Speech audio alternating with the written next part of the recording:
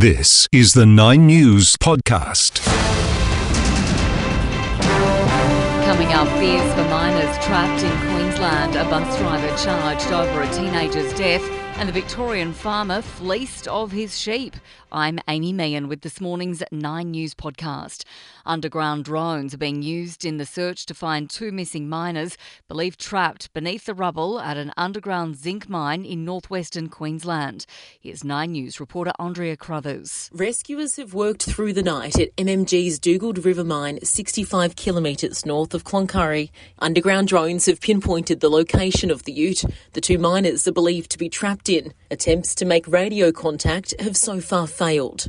The desperate search triggered after the ground beneath a 30-tonne drilling rig collapsed, dropping it 25 metres into a deep hole known as a stope. That rig's operator escaped as it let go, but the vehicle behind it and its two contractors working for Barminco fell into the void.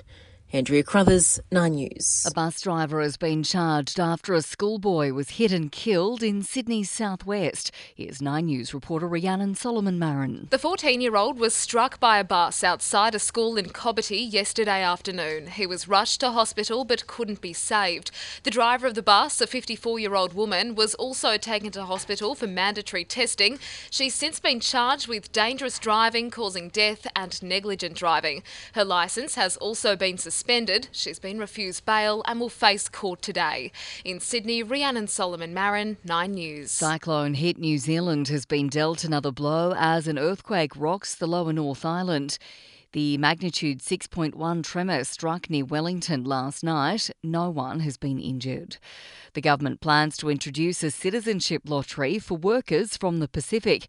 3,000 people from nearby nations will be randomly selected to apply for permanent residency each year. If successful, they'll then need to secure a job offer and pass health and language tests. New data reveals a 129% increase in suppliers checking the creditworthiness of their customers in the past year.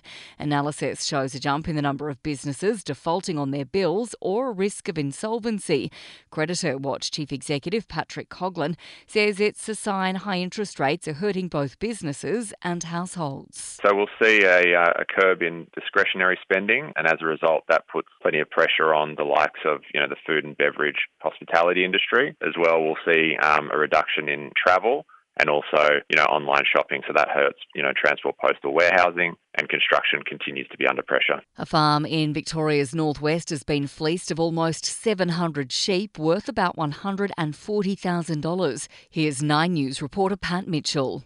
197 merino ewes with purple ear tags and 493 white Suffolk merino cross lambs with red ear tags are believed to have been stolen from a farm at Logan, about an hour west of Bendigo, sometime between October 21 and February 1. They were in full wool, so are thought to be valued at approximately $139,000. Detectives from the Goldfields Crime Investigation Unit say if the theft was carried out on a single day, the offenders would have required 2 4-decker trucks, portable fencing and sheepdogs. And given the sheep were tagged, they may have been taken interstate for sale.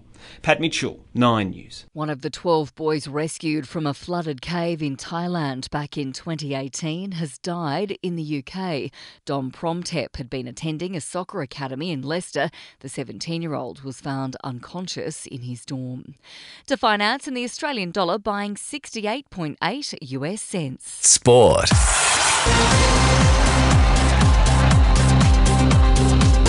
Ground staff in Delhi have tried to ban Australian media from taking photos of the pitch ahead of the second test against India starting tomorrow.